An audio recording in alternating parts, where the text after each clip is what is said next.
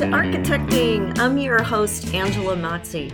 You made it. This is the landing pad for raw honesty about connecting your career with your purpose. I'm going to give you the tools you need to be an unapologetic advocate for yourself and others, because if you're here, you believe that the space we surround ourselves in matters, and you're committed to project by project building a better world for all of us. If you're with me, let's get architecting. Bright lights, it's Angela.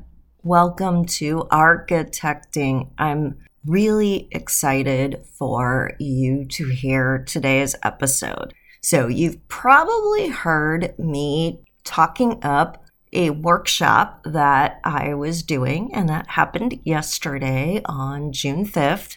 We spent 2 hours doing meditation, exercises, learning about how our brains work, learning about how to leverage our time and resources, getting aligned with who we really are, not who we think we have to be, because so often we show up in the world the way that we think others expect to see us, because we want to make other people happy, we want to belong, and we believe that we have to earn that and work really, really hard. And we spent a lot of time yesterday. It was amazing. I could see the transformation happening while we were on the call, the aha moments, and there was just this great shift. So I wanted you to hear a little bit of that shift for yourself, because what I'm doing is, if you register for the workshop, even though it is already passed, you can get access to the replay. I would love for you to hear all of it. It is available for a limited time only. Listen in to this excerpt. If you like what you're hearing, you can click a link and hear the whole replay. And I think you're really going to enjoy what you hear. So let's take a listen. Which is really hard for us type A people who want to control everything. Be centered and use all of our senses to act in our highest self level in more of the time than not. It's never going to be 100%, but more of the time than not. What I want you to kind of think about, if you're feeling a lot of overwhelm, is we want to shift our thinking from being additive to being subtractive. And we need perspective for that. So it's the difference between painting, right, where you're adding to the canvas and you redo, you paint over, versus sculpting, where you have to think a little bit more and judiciously take things away to produce the art. That's hard to do when you've taken on a lot of responsibilities. But the important thing to realize is success is not about doing more. It's about choosing the things that matter and doing them better, and being heart-led, not being led by other people's expectations and people-pleasing, because that's bad math. So you want to really try to step away from the duties and responsibilities that don't serve you as much as you can, and to make more time to think, read, love, pray, the work that you really need to do to re-engineer you. Dr. Saundra Dalton Smith is a motivational speaker and author and internal medicine doctor who has written a book called Sacred Rest. And she actually identifies 7 forms of rest. A lot of us think about, oh, I'll take a nap, or I'll get a good night's sleep, and that's going to be good. Sometimes, yes, but not always. Sometimes we need creative rest, which means we're going to a museum, or we're seeing a good movie, or reading a good book. Sometimes we need the kind of rest that is spiritual. Sometimes we need the kind of rest that is physical. When we move, we process emotions. So meditation, like we just did, is one thing to do, but movement is another. When we just sit at a desk and we just live life from the neck up, it's harder to get that stress response out of our bodies because our mind gets caught in a loop. And, we're all busy working so hard. But the thing is that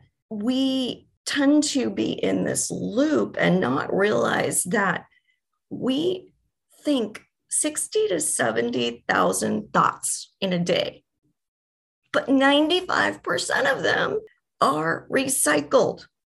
So it's just this chatter in your head. And that's why, as part of the meditation, at the end, it was form a complete sentence. Because if you really pay attention to your thoughts, they're just a bunch of words and phrases more than they are a complete thought. And when you complete the thought, you can add the verb to it, right? And you can consciously say, do I want to do this?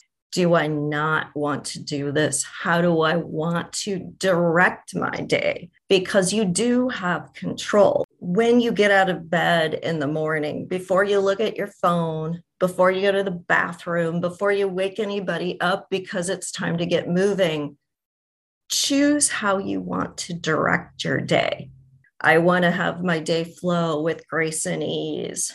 I want to have a day that's high energy. When you choose that, that's how you then tell your brain to function. In our subconscious, those 60 to 70,000 thoughts are running, and there's billions of sensory inputs that we're getting. We're not consciously aware of most of them. So how our brain works is based on what we tell it to look for. It filters the information. And that's why if you talk about a red car, you start noticing red cars everywhere, right? And it's not that there's more red cars suddenly in the world, just you told your brain to look for red cars. So it does. And before, it wasn't looking for that. When you direct your day in the morning, you're telling your brain to look for certain things and to focus on different patterns, because a lot of mistakes that people make when they say, I want to calm down, I want to do less, I want to get out of overwhelm, they think that that happens just by turning off certain things. But if you don't replace those things with what you want, your brain goes back to the old pattern that it knows, or your brain gets triggered by the events of your day to activate those patterns. So you have to replace them by directing your day. We're going to do a little exercise now called an energy inventory. Think about how you spend your day. And if you feel like you're spending your time in the right places, what percentage of your day is spent on care of others? What percentage of your day is spent in, basic, I call them the compulsories of life, right? You got to wash the dishes, you got to clean your bathroom, whatever. What percentage of your day is spent exercising or with friends or doing meaningful work that you really enjoy, or spending time with your loved ones that's quality time, not the take your shoes off, clean your room. That's not quality time. If you were to assign percentages to the different ways you spend time, how do you feel about those ratios? And you can leave comments in the chat. Let me know what it is you're noticing in terms of how your day is being spent. What I notice when I do this is that I have more time than I think I do when I stop spending time doing things that are not a good use of my time. again, what's a good use of your time? Taking a nap may be the highest and best use of your time in a moment, if that's what you need. And it will actually mean that that hour you stopped doing anything and maybe laid in the hammock and drank lemonade and read a good book now means that you are able to get more done in the next 2 hours than if you had slogged through the afternoon. Definitely, think about what you're doing, choose based on how you're feeling in the moment, but also choose based on asking yourself if you really need to do that thing, or you could delegate it to someone else or skip it entirely or walk away from ownership of it. Could you reassign it to someone? So yeah, work is the biggest percentage, followed by chores and kids. Facebook is a time sink, yes. And I think it's interesting, Emily, because you said last is enjoyable activities. And shouldn't that be first? Shouldn't we find a way? I mean, I get it, we're not having a party all day, every day, but what if you felt that same joy, that same peace, that same contentment more often, so that you could take that into some of these other things and start to feel better, feel different? And that is critical that we get out of this stress response, because long term, stress impacts our immune system. It creates inflammation in the body, and inflammation is the root cause of diabetes, cancer, heart disease, mental illness. We don't want to go down the chronic stress path. We also don't want to let traumas that we have keep us in a constant stress response. And traumas can be big T traumas, like I survived a hurricane or I survived abuse, but traumas can also be little traumas. Like I was bullied on the playground as a child, and as a result, I don't ever feel like I fit in. So I work too hard to make people like me because I never feel like I'm worth it. When we're more conscious about what we're doing and our motivations behind it, we can start to make better choices that feel good in our bodies, because your body is your first cue. That's why we did the embodiment meditation at the beginning. When it feels good in your body, when your body is sending you the signal of, yes, this is good, this is what I need, you're on the right track. If you're feeling tension, if you're feeling stuckness, if you're lacking clarity in your thinking, or like you can't breathe, you need to reevaluate what's going on in that situation. Because self-care isn't selfish. It's the most important thing you do.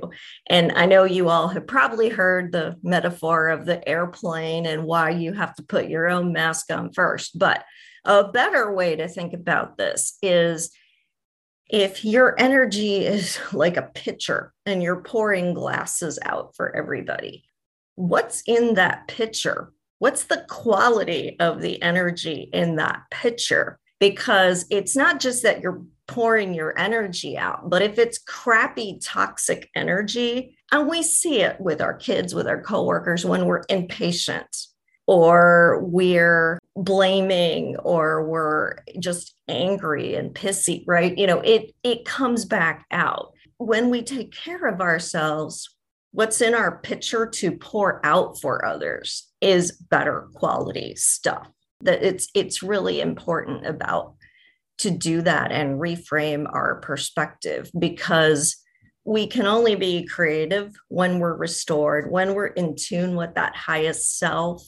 That's when we are amazing at doing our job. That's when our coworkers love us. That's when we're mentoring the younger staff and handling the difficult clients, and we're unflappable, and we're building rapport with them, and we're having meaningful involvement in professional organizations and great personal relationships, because we're restored. Instead of when we're in that highly emotional, triggered stress response.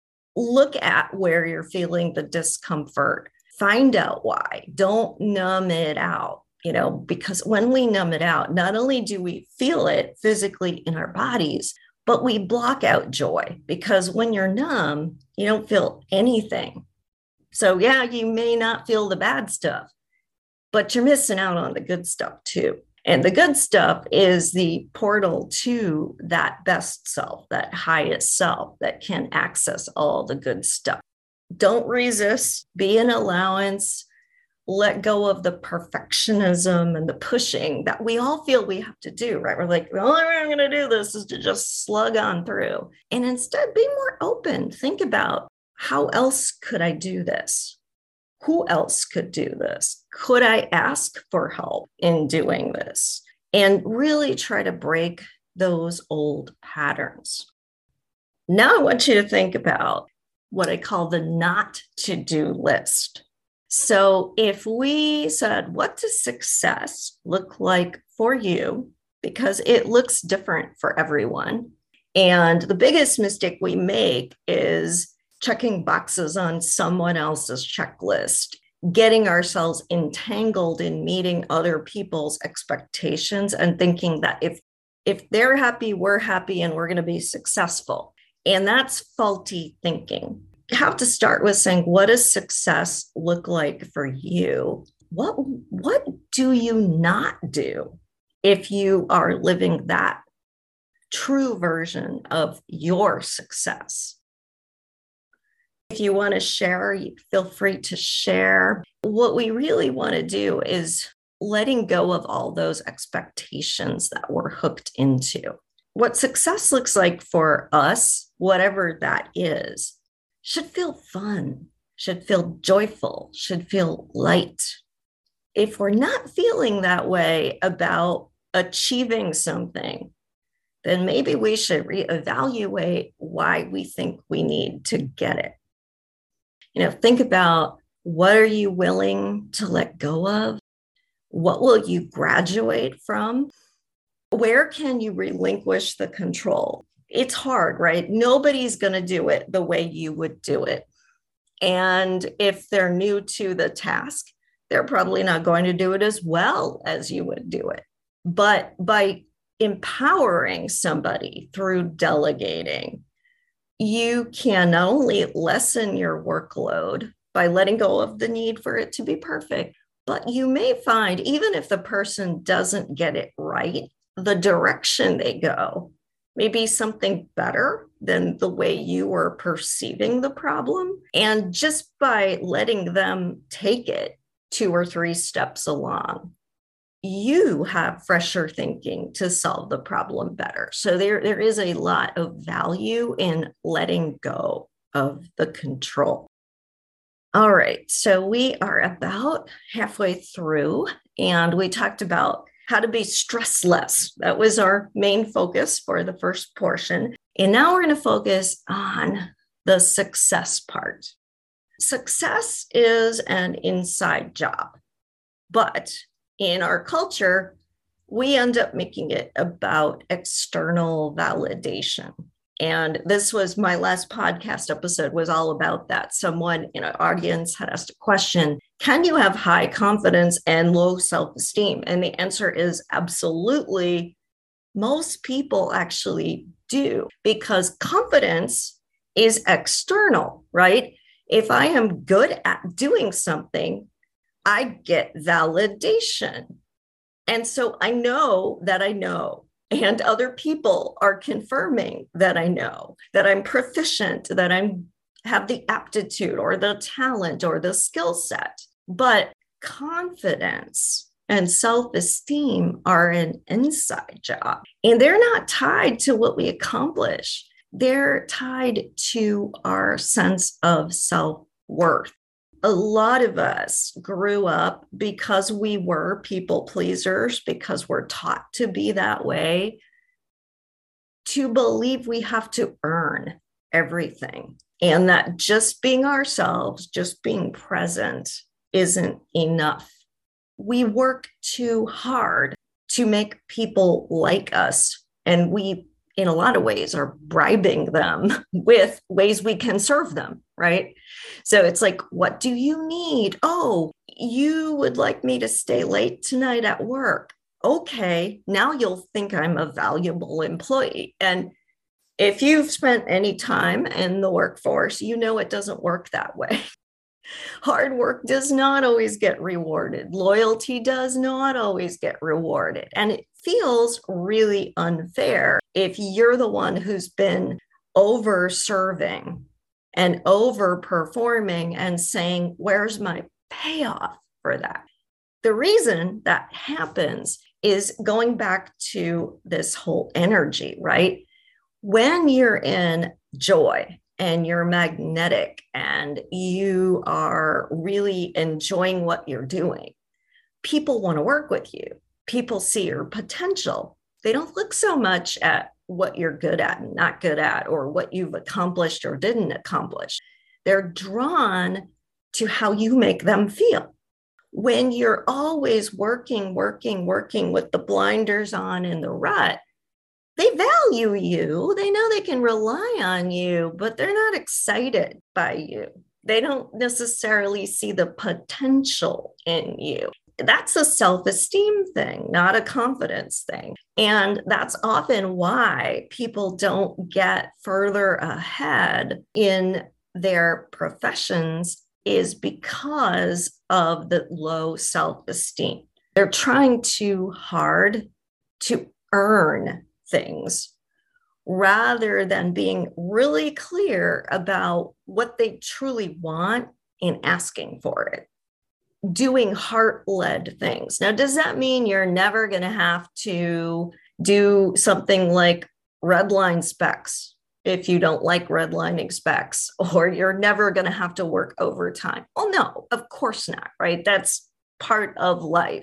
But the attitude you have towards doing things is different when you do more things that are heart-led and less things that are the compulsories. Because when we get stuck in the compulsories, it's kind of this downer energy, right? You just feel more pessimistic in general. You kind of have this sarcasm and dry wit and sort of wryness about what you do, but it's self-deprecating or it's critical of others because you're not lit up by what you're doing. You're not growing. You're not evolving. You're not doing exciting new things that are pushing at your edges of your comfort zone. So we really want to focus on success as being that inside job.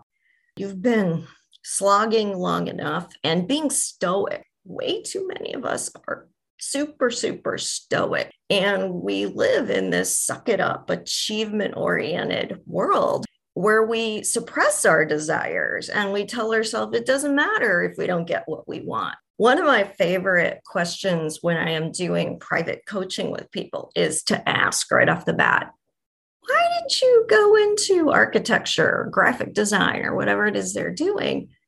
And sometimes they can't answer the question because they've been working so long that they've lost touch with what was so exciting and so meaningful. And those opportunities have slipped away. They've stopped thinking that it's possible. In fact, they're almost embarrassed to admit some of their lofty dreams because they feel foolish or silly or like something a little kid would say, but they're really not. Those are the things that are the most important for you to be doing. Those should be your non-negotiables, not the first thing that's on the chopping block. Being really in touch is important. We're going to do some work now on aligning with what's true for you. We want to shift from how we want to feel, and we've been talking about this for a while here, the emotional connection versus what you want to do or have done or currently do. When you think about your life and your career, how do you want it to make you feel? So not so much what your answer is today, but how do you want to feel? about those things. So I'll give you all a chance to kind of write some notes about that, think through it, and just kind of write stream of consciousness. Don't over edit it. Try to really get in touch with how you would want to feel when you get out of bed and think about going to work. What would you love that emotion to be? I hope you enjoyed listening to this excerpt from the Stressless Success Vacation Life Workshop. And you got a little taste of some of the work that we were doing, some of the exercise, some of the introspection, and the way that those who were there were integrating along with my teaching and really starting to think about the shifts they could start to make in their own life. If you'd love to hear the whole thing, go to the link in the show notes and sign up for the workshop.